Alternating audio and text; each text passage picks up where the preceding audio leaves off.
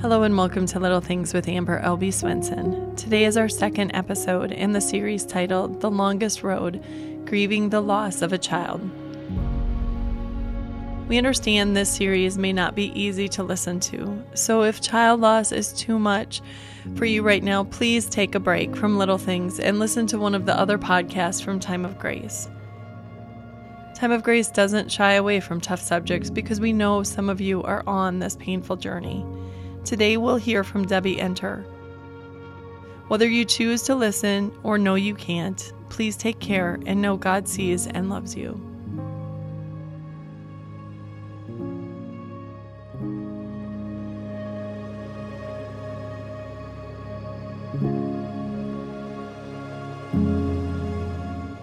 Some of you know Pastor John from our Grace Talks videos and the podcasts. He's part of our Time of Grace team.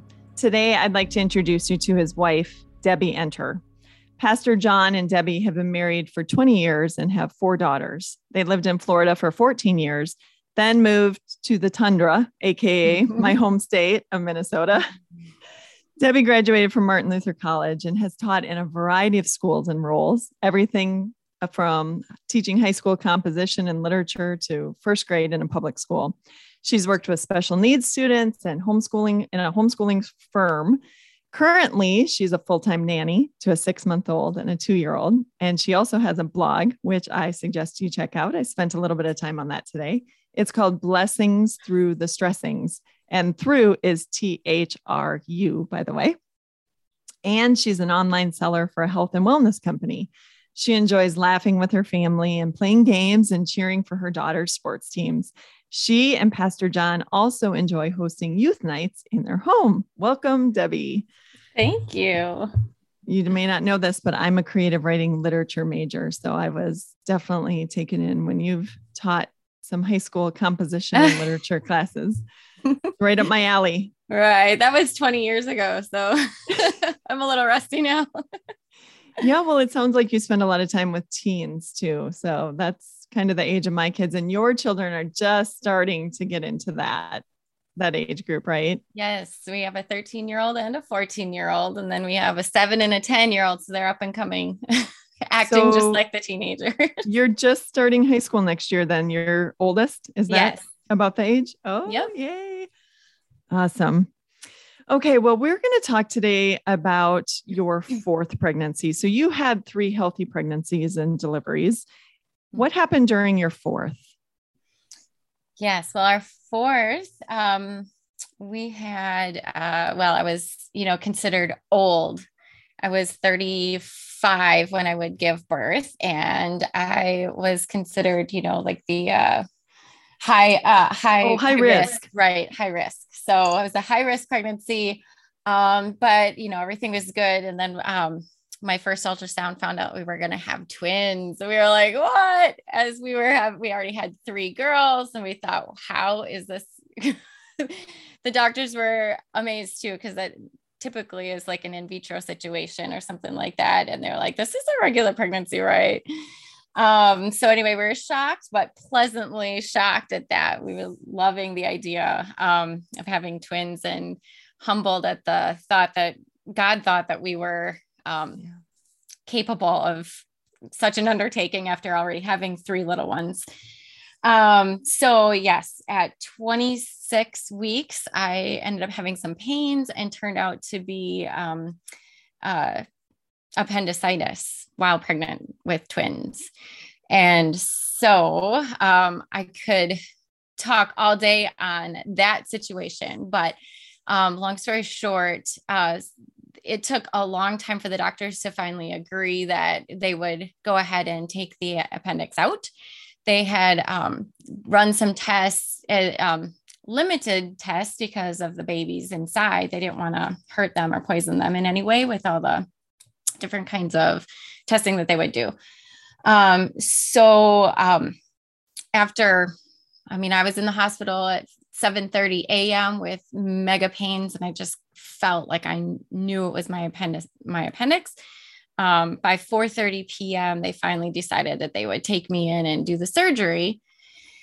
And by then it was kind of too late to do it laparoscopically. They tried and that didn't work because it was too infected. And so they ended up having the full surgery. But when they pulled the appendix out, the poison from the appendix the appendix burst and the poison went into my body. So they had to clean that all out as best they could while having the babies in there and not injuring them.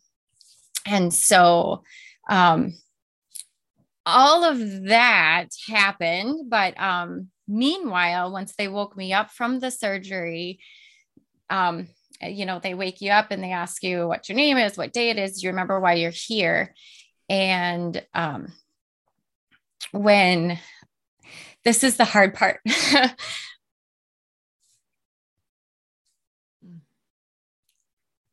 when she asked me a question and I answered 3 of them, I remember. And then she moved my arm as I was just opening my eyes. And then as she moved my arm, I felt a different sensation. And all of a sudden my whole body went numb. So the paralytic from the surgery had gone back into my body. Mm. And,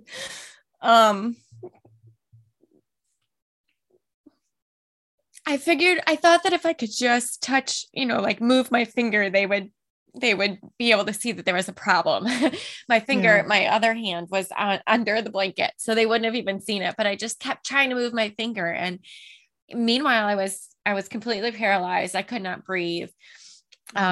She had also, when she moved my arm, had looked away from me after she had asked me that question.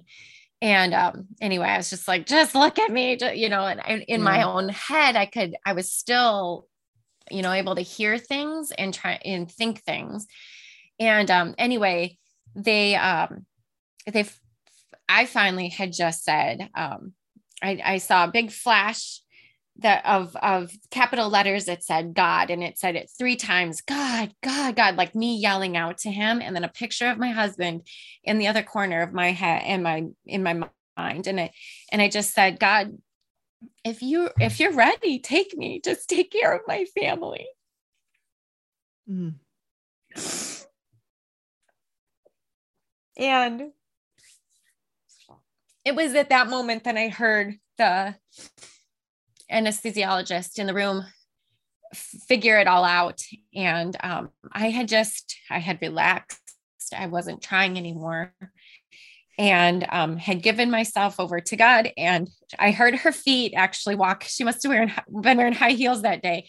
I heard her walk away from the bed to the other side of the room. And I heard her say, not today, guys, not on my watch. This is not happening today.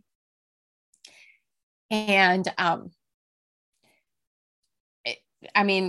the next thing I knew, they had something on my face and I was able to breathe again. And I came back and I could talk. And now I didn't go to heaven. I didn't see Jesus or any beautiful lights or anything amazing, but, I have to say all of that because the next day when, I was in the recovery room, the anesthesiologist came in, or she was the anesthetist. She came in to my room, which she does not have to do the next day. And she came to check on me and she said, I know that you must be a believer. She said, I have struggled all my life with knowing if there is a God. My parents have gone to church and they've dragged me along, and I have struggled all my life asking, is there really a God? And she said, yesterday in that room, I know your God was there. Hmm. And I say all that because I just feel like if all of that pain and trauma had to happen for one person, just one person to know that there is a God, it was all for a great reason. Wow, what a beautiful testimony that she could come on the other side of that and realize that there was someone more that was watching over you at that moment. And the other thing that I'm thinking about is your poor husband. Like he was not only, no doubt worrying and praying for your children, but worrying and praying for his wife.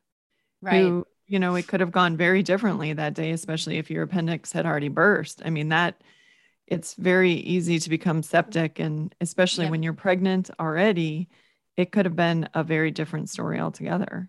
Right. Yeah. So even on that, and he was supposed to preach that night at 5:00. And so he had just left the hospital to go get everything set up so someone else could just read his sermon. And so he was gone when they decided to take me in. Oof. So I was able to talk to him. I told him I'm not going in there until I get a phone call. And he prayed with me over the phone. And he wasn't obviously then able to see me until afterwards. And when I woke up, I was like, I need my husband right now. I need my husband. And he came in and I said, did they tell you I quit breathing? And he's like, I need details. And then he was my advocate to find out what actually happened, what was going on in there. So yeah, now there was always a song on the radio that talked about breathe, just breathe. Yeah. Johnny Diaz, I think. Yep. Yes. That is what it was our song for a long time. And obviously now I still have just speaking about it. I have a PTSD issue over not being able to breathe and, sometimes feeling suffocating feeling, even at night. I'll wake up in the middle of the night and, gasp for air, 'cause I'm thinking that I'm paralyzed again. So, oh my. So coming out of the surgery, were the babies okay? Directly out. Yep. I stayed in the hospital for 3 or 4 days, all cloudy. And they were being monitored. And I know that the nurses were all just they would glance at the papers, the heartbeats and things like that.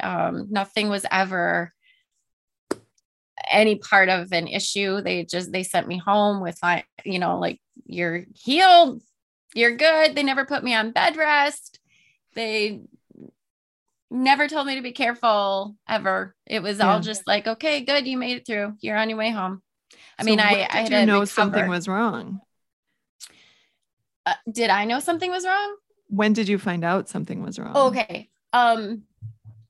So 2 weeks later, we had a routine. My mom was in town to help me. I couldn't quite move as much because I had to have the regular surgery for the appendectomy. I had little ones in school. So she came to help out. And we thought in 2 weeks, we had an ultrasound. So I thought, how fun would it be? My mom was in town. She's from Wisconsin. I lived in Florida. She had never been around for any of my other appointments for all my other kids. And so I was like, you got to come with us to the ultrasound appointment and see the babies.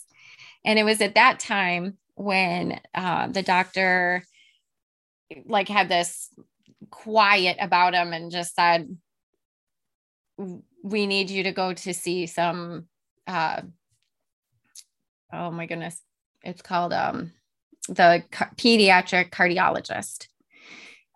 We need you to go right away. And we're like, what happened? So it was 2 weeks after the surgery.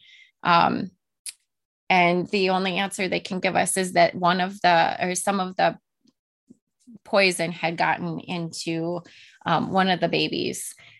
There were twins, but they were in separate sacs, right? So one boy, one girl.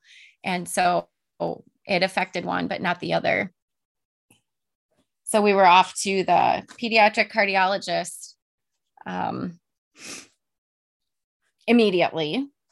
And he seemed pretty calm about it. He was like, okay, it was a heart thing. There was something wrong with his heart. But if all the parts are there, everything should be fine. It'll just we'll just need to do some sort of therapy to help out. So he's like, come back in about 2 weeks. And we thought, oh, okay, 2 weeks. This isn't that dire. We're okay. And that was on, I think a Tuesday. And then, so Wednesday, so Thursday was Thanksgiving.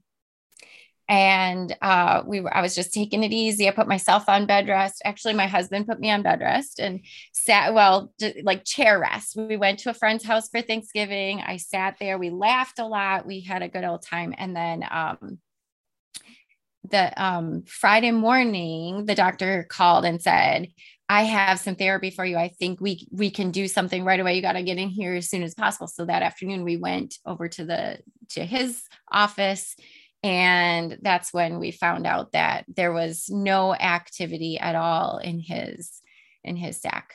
So that's when we got the news. So from a 2-week appointment date to 3 days later, there was no activity. Oh man, how devastating. So you went through the rest of your pregnancy. You did give birth early. Yeah. So everything is a little hazy. Of course, we had a C-section. Okay. We had a C-section planned on February 25th, and Maggie was born and MJ was born on January 17th. Okay. So quite early, but the doctors had, even my regular doctor, she never put me on bed rest. She always said, oh, we're just going to treat it like it's a singleton. Like I had a deceased baby and a live baby inside at the same time. And they didn't really,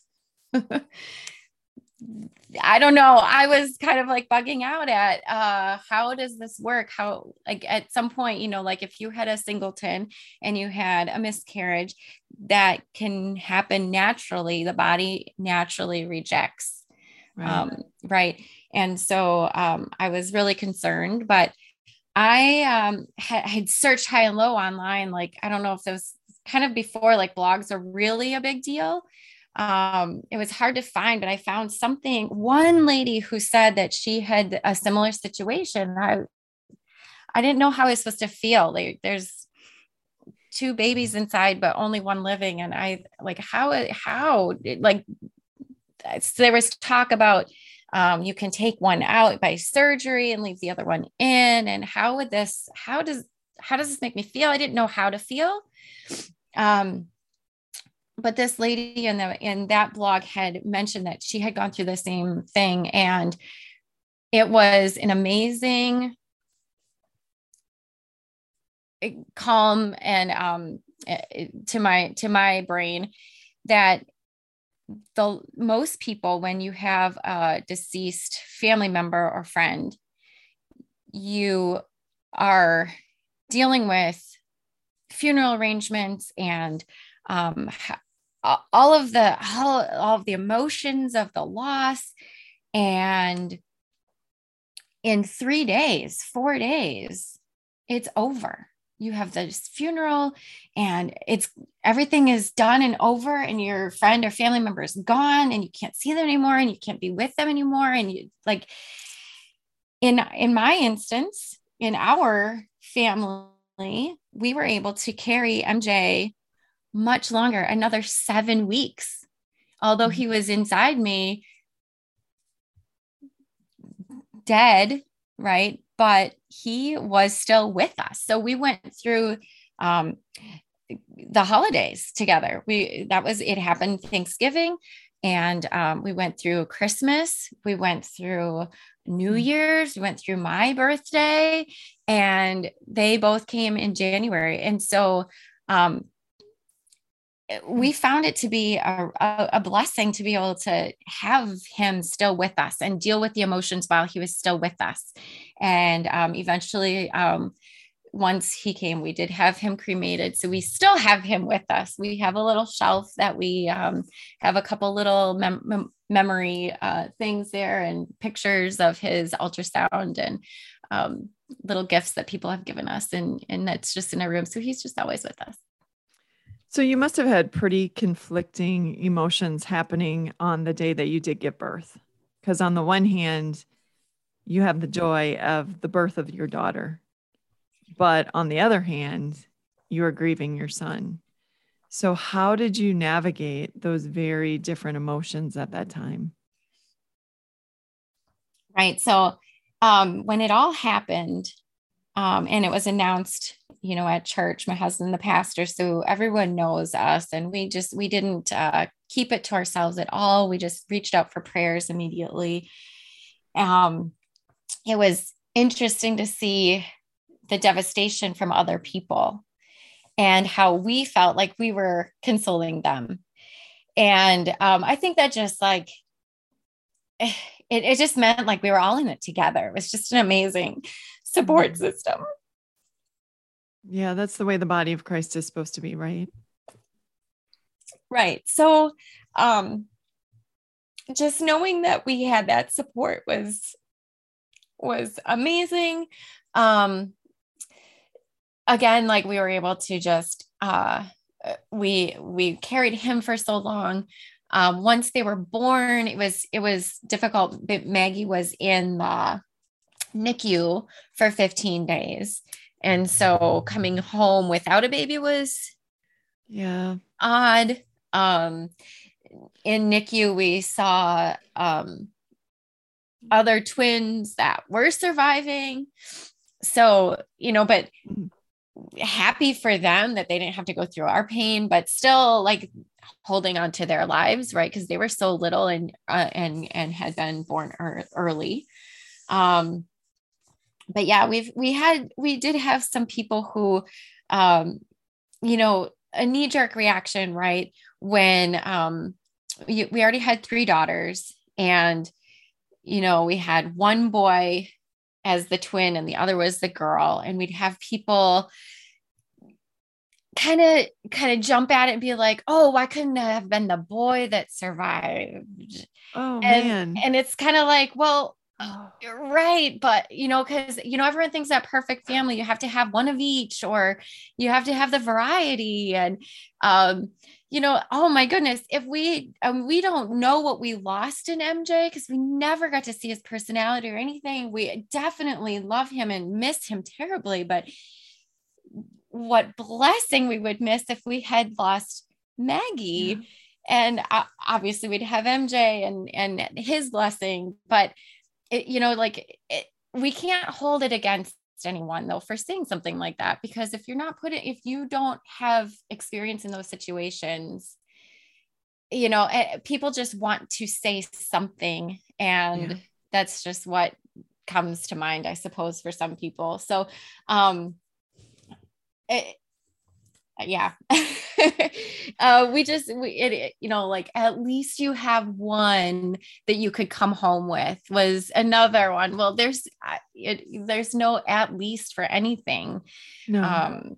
That's not very comforting either, but yes, I'm glad that you're bringing this up. Actually, one of the big reasons that I'm doing this series, there's a couple of reasons. One is to provide comfort and hope for people who are going through this right now, or who have also gone through this devastating loss.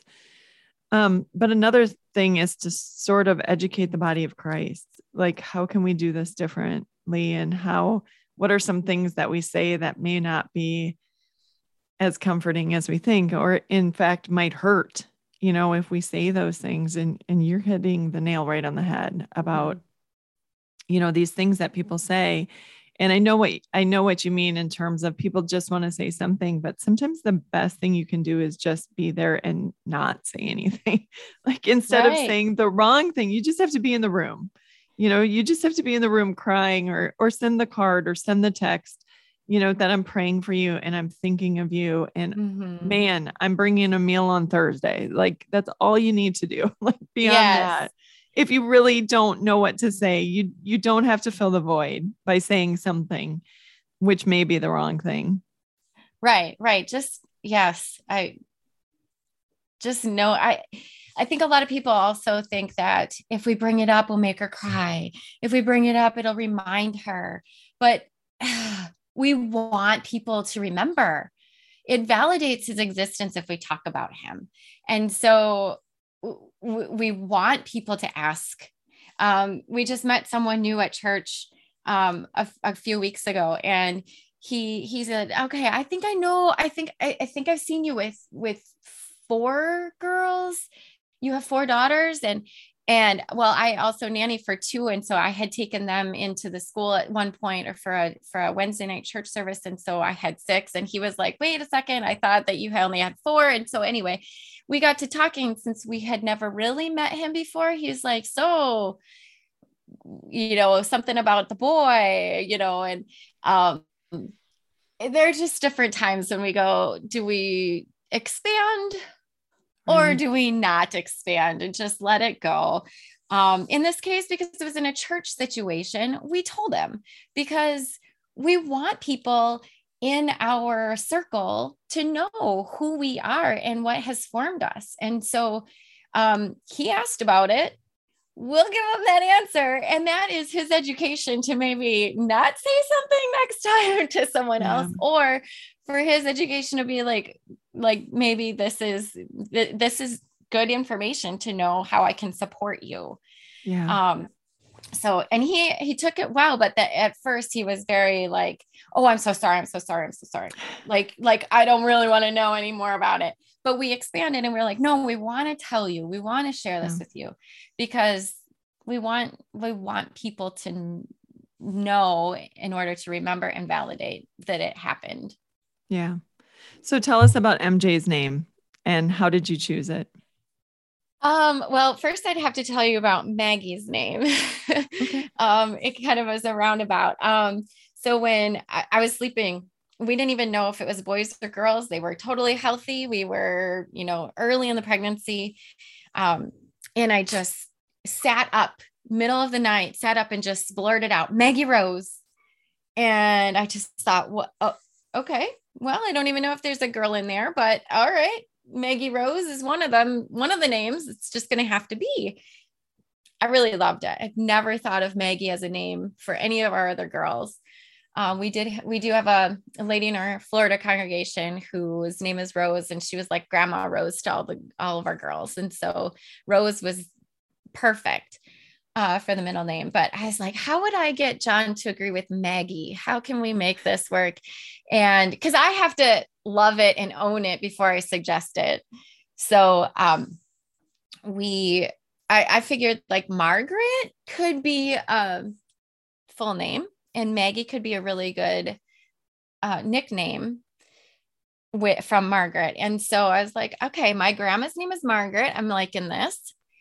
My husband's middle name, his mom's middle name is Margaret. So I was like, we can make this work. So we'll name her Margaret, call her Maggie. And he totally loved it. So, then once we found out, we never talked about other names at all, until we found out that it's a boy and a girl. And so, I think in the past, we had not told anyone our names before they were born. We always had nicknames for them, to talk about them in front of everyone. But in this case, once we found out that MJ was sick and we didn't know if we would be able to ever use his name, we wanted to share it with everyone. And so I think we had made a final decision after we had gotten the news that his heart was bad. But I think we must have talked about it beforehand. But I had said I'd always wanted my grandpa's name to be my first son, but I was never really a fan of the name. So when I mentioned it to my husband, I was a little nervous because I didn't think he'd buy it. But I said, his name is Martin, but I'm not sure if we would call him Marty or Martin. I already have an Uncle Martin. Could we make Martin work? And my grandpa and he passed away when I was 7. So I don't have a lot of experience with him, but I remember us being real tight and he was super funny. We called him our goofy grandpa. And so I really want to just honor him in someday having a son and calling him Martin, but I didn't know what nickname would be. And so when I mentioned it to my husband, he said, "Oh, well, I have an Uncle Martin and I loved him. And he was a great influence on me as a Christian man. And he was always involved in the church. And I think that would be a really great name for us to consider." And I was like, "Oh my goodness, I'm going to get a Martin as my son's name." And our tradition is that our firstborn would have the first name as like the parent first name as the child's middle name. So I have a Violet Deborah. And so Martin would be Martin Jonathan. Mm-hmm. And because we didn't know if we would call him Martin or Marty, I said, "Hey, I have 3 girls already with the 4th one on the way. We're going to have a man's man, and he's going to be very athletic. He's going to be into sports. He's going to know all the superheroes. We can call him MJ." And so MJ became our name for Martin Jonathan. Wow. Very good. That's a neat story. You guys talk so openly about this, and you've sort of mentioned that part of it is validating the experience and keeping MJ's memory alive. Is there other reasons that you've chosen to really make a point of telling your story? Yes, I think that child and infant loss is so much more common than a lot of people think. Yes. And the people who have never gone through the pain really have no idea. And they admit that. They know that they don't have the knowledge and experience behind it. But I think that the people who have gone through it sometimes feel shame for whatever reason. "Oh, I should have eaten this way. I should have done this instead. I shouldn't have done XYZ, whatever." There's some sort of shame or guilt that is involved, but it can be just that it just happened. It's just God's will for it to have happened. And so I think talking about it just helps validate that that there was a child. It doesn't have to be hidden. It shows like the extra heart that you can have behind other motives and or the pain. It shows that everyone deals with it in different ways, and there's unfortunately the loss of a child can cause breakups. A lot of pain within families. And so if we can share the story that we've been through it and you can get through it too, and build more of a community around it, I think, and which I think is growing more and more. But I think it's just so important to let other people know that they're not alone. So how have you and Pastor John stayed on the same page? Do you guys grieve in different ways, or have you really sort of found yourself grieving the same? Well, definitely different ways. When it first all happened, we just cried constantly. I remember the day he finally just told me, he's like, "Wow, I don't think I cried today." We figured out it was 40 days. And, then I'm just like, "But what if I don't cry, does that mean I don't care anymore? And like, I've forgotten about him. I'm the worst mom." And like, but no, So we cried a lot. I just felt like I would be closer to him if I could talk to him, my son. And so I started a journal, which I've never been able to keep before. I've always tried, high school, college, like, dear journal, whatever, like, who am I writing to? When am I ever going to read this again? And what do I need to record this for? Why am I writing? So it'd last a day or two, and I'd throw the notebook, off to the side and pick it up months or years later and be like, "Oh yeah, I should probably start this journal back up," but what was the point? There was no point. And so this time I was like, I just feel like I have so much to say. And so I just started writing, and I thought, well, if I'm going to spend this much time with my son, in this journal that no one's going to ever read. I'm going to spend some time in God's word first. And so I picked up a really, really good habit of reading devotion first thing in the morning, straight from the Bible. It was not even devotion book, just reading from the Bible and meditating on that, and praying constant for quite some time. And then I would open up my journal and start writing all my thoughts to my son. And so I did that. I have several all blue journals, all written in blue pen. Cause I have a lot of pink in the house. And so I thought that's where I can put my blue.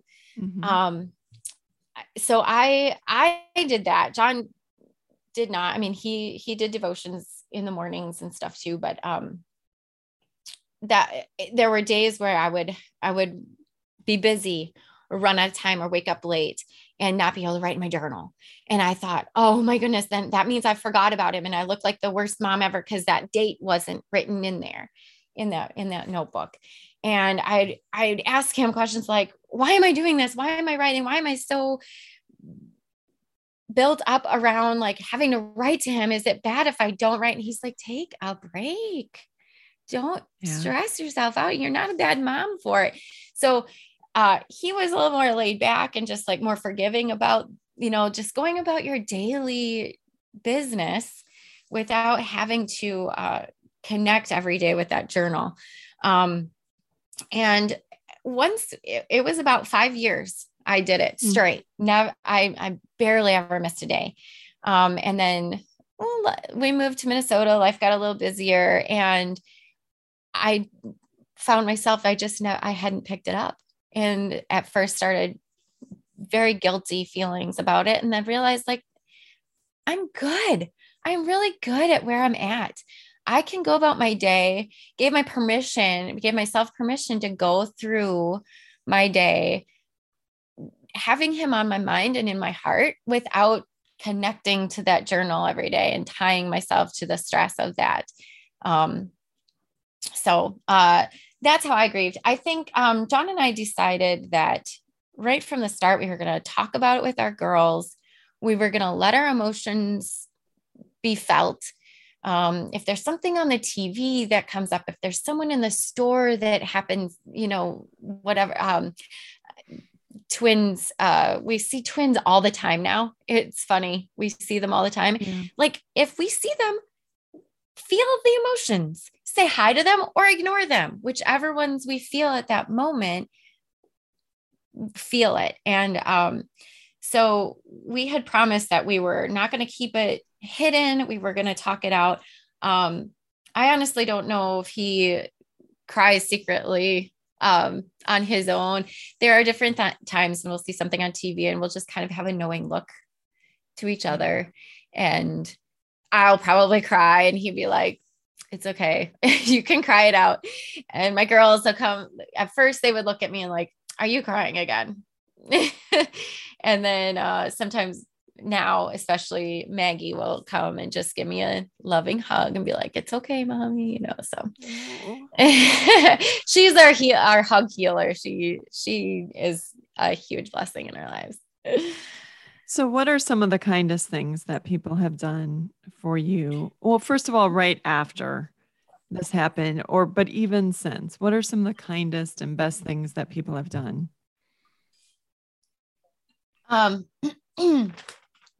So when it first, we did get meals upon meals upon meals delivered to our house for, I don't even know how long. It was a long time. Maybe a month, like every other day. Even our neighbors who were not tied to our church, would bring over tea and certain meals, which we so much appreciated.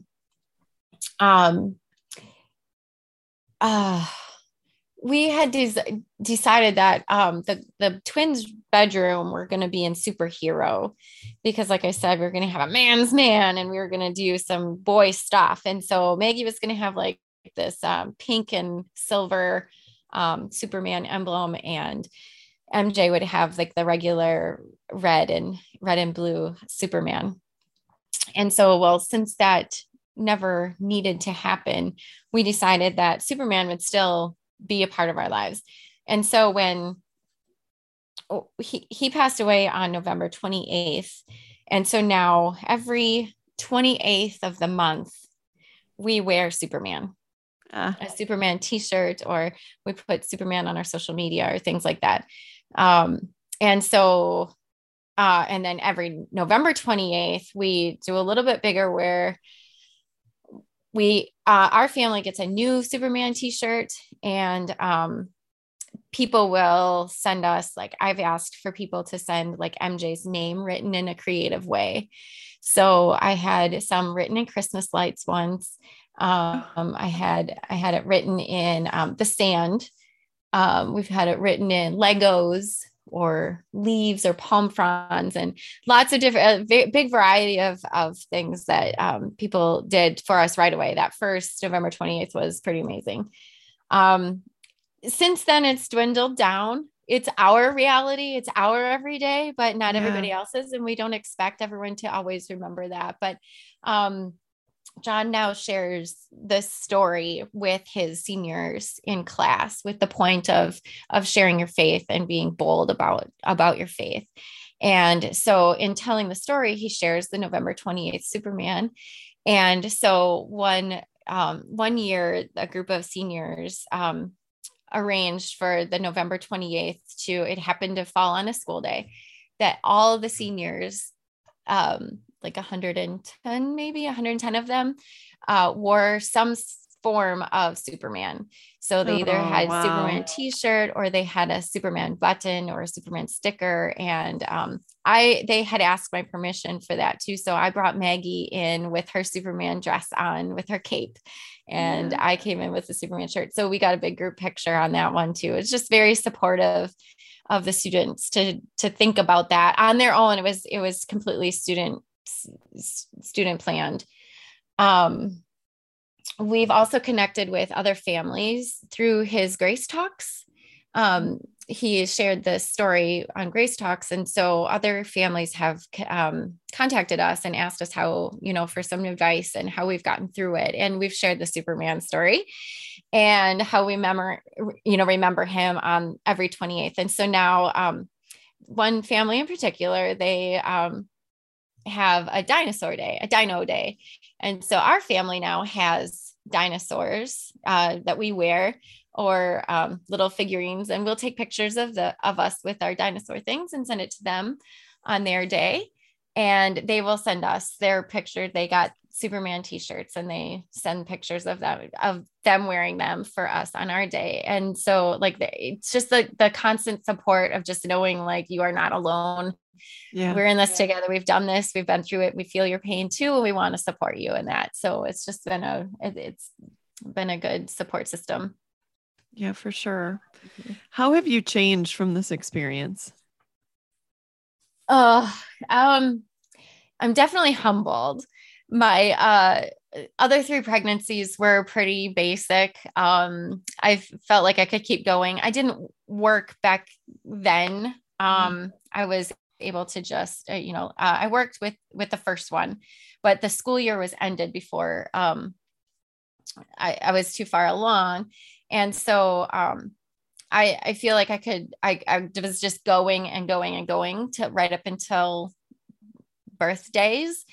And so with this pregnancy, when I was put on my own bed rest, it was specifically, there was a day at the fair. It was actually the night before Maggie and MJ were born. I was in a wheelchair, but I don't get huge. Even with the twins, I was not huge, a huge belly or anything. And I was on a wheelchair, so I wouldn't have to walk the whole fair. And I honestly couldn't have anyway. It would have been too much for me, but it did not look like I needed a wheelchair. And I kept thinking how people probably thought that I was so wimpy that I'm in a wheelchair, and like, why would I need to do that? And I just thought, well, if I think people are thinking that must mean what I think that about others. I might be thinking that about them. Like there's, oh, you can do so much more that, like, yeah. I just realized that it's not about what's on the outside. It's it, everything that I was dealing with was all on the inside. No one could see my pain. And so I just had to, I like take a step back and don't speak. Don't even think those ill thoughts, because it's, it is their story. And if they can't handle XYZ, then take it at their value and believe them that that's how they're, they're dealing with something internally, maybe. So it definitely has humbled me. But just again, like having gone through the experience and just like being able to share more kindness for others, or not saying something like you said earlier, like in the loss of a loved one, just being there and remembering that there was a loved one, just being a good friend, and just trying to keep all those friendships strong through connection and talking about it. So for your family, even in your bio, laughing is such a huge part of what's important to you guys. And you seem like, again, I don't know you firsthand. I've never met you in person. But I followed your husband on Facebook for a long time, and you seem like there's so much happiness in your family. So how have you guys managed to find joy in the midst of the grief? Right. So we spend so much time thinking about how special we can keep MJ in our lives. We also have to remember we have 4 living daughters that are amazing. They're healthy and beautiful, if I must say so myself. We have joy in them. We're thankful to our God for giving us 4 healthy babies. It is a fine line though, like of trying to remember MJ and trying to make sure everyone else is also remembered, right? Like we spend so much time grieving or what if, but right in front of us we have these amazing blessings. And so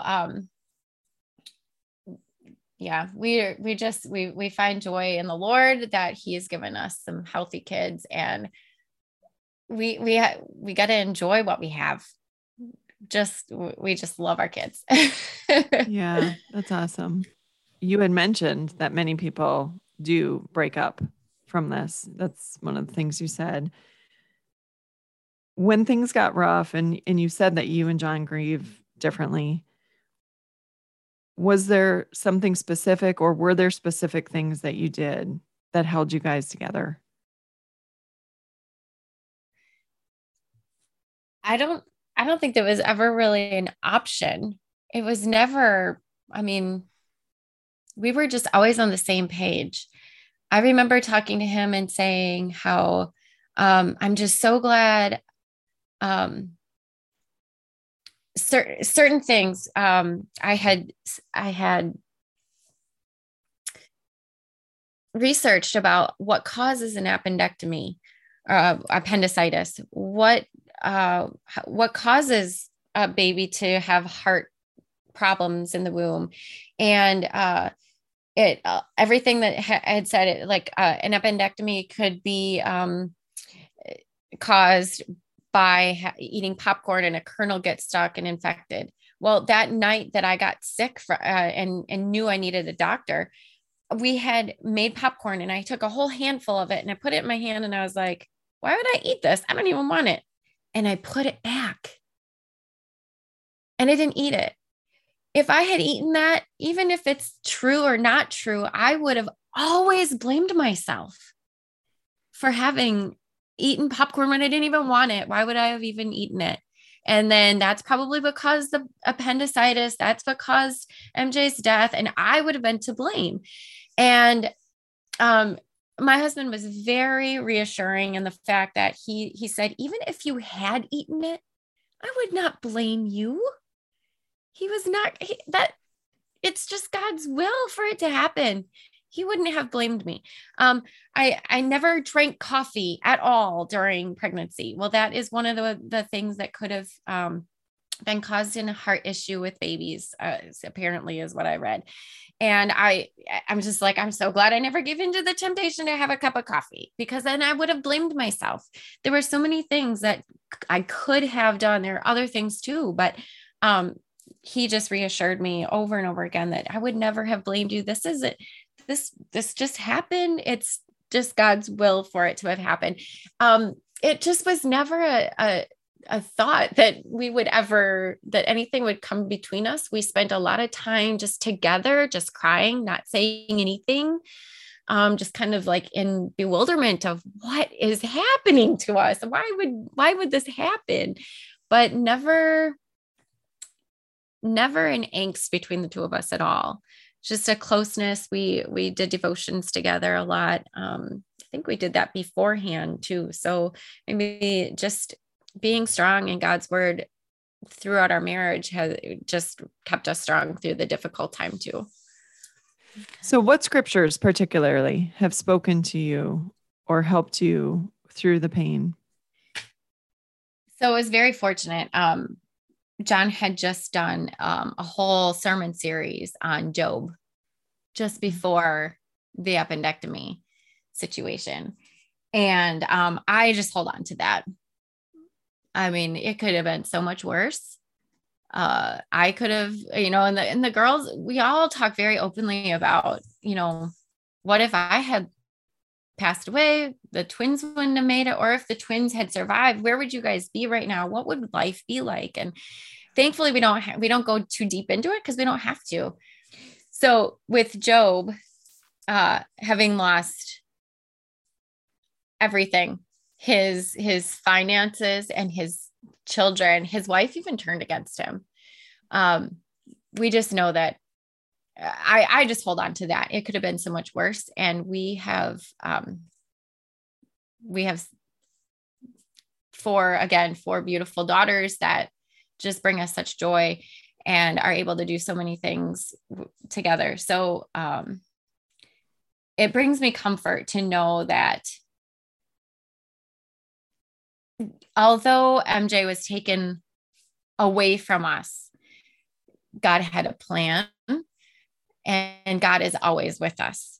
His plan, if we can tell this story and it helps encourage one person, if it helps bring one person to faith. I know a lady who said, I told the story to, and she goes, "Ooh, I have chills." And I'm a firm believer that when you feel it in the chills, that it must be true. She's an unbeliever. But if this is a little seed that has been planted because of the story I was able to tell her, it was all done for the right reasons. It was all, we accept it. We say, we can clearly say, it is well with my soul. It is well. We accept it. We are content and we're fine. We know, although our son was not able to be born live and baptized,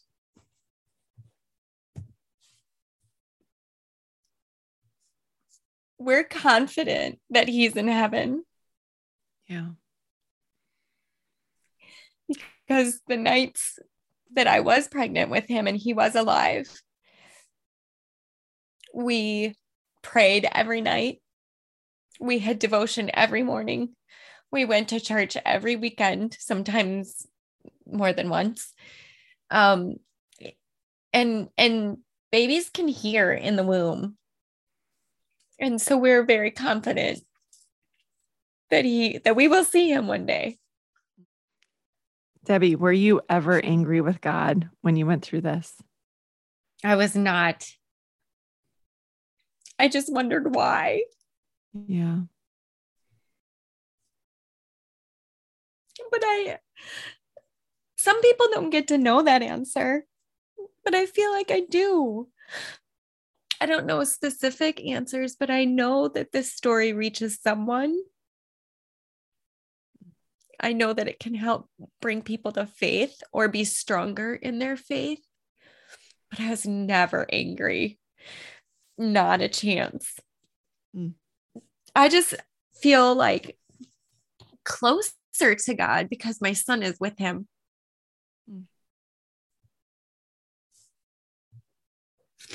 That's amazing.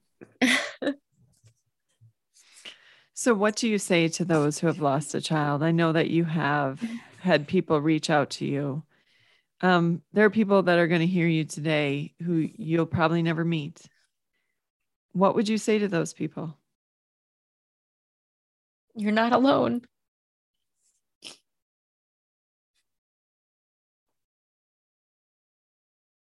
And I'd also say that it is painful. It is hard. But like a good friend told me, you never have to be expected to get over it. Yeah. It's your story. You don't have to get over it. You can, by the grace of God, get through it. But you do not ever have to get over it. That's really good advice. That's really good advice. When I interviewed Mary Jo Trotter, she said, don't try to fix my brokenness because you can't. Right. You know, it's not something that, we're all done now. We're all fixed up. And so it's all done and go on. It is your story. Like you said, it is part of who you are, and that pain is with you. But, you know, in your case, in many Christians' cases, they're using this pain to try to encourage and support others and to remind them that there is a God and we have a hope that goes beyond this life. Well, thank you for your willingness to talk to us today and for sharing your experience of MJ and your family and your joy in the midst of grief. I'm sure plenty of people will be encouraged by it. So thank you for that. Thank you for having me.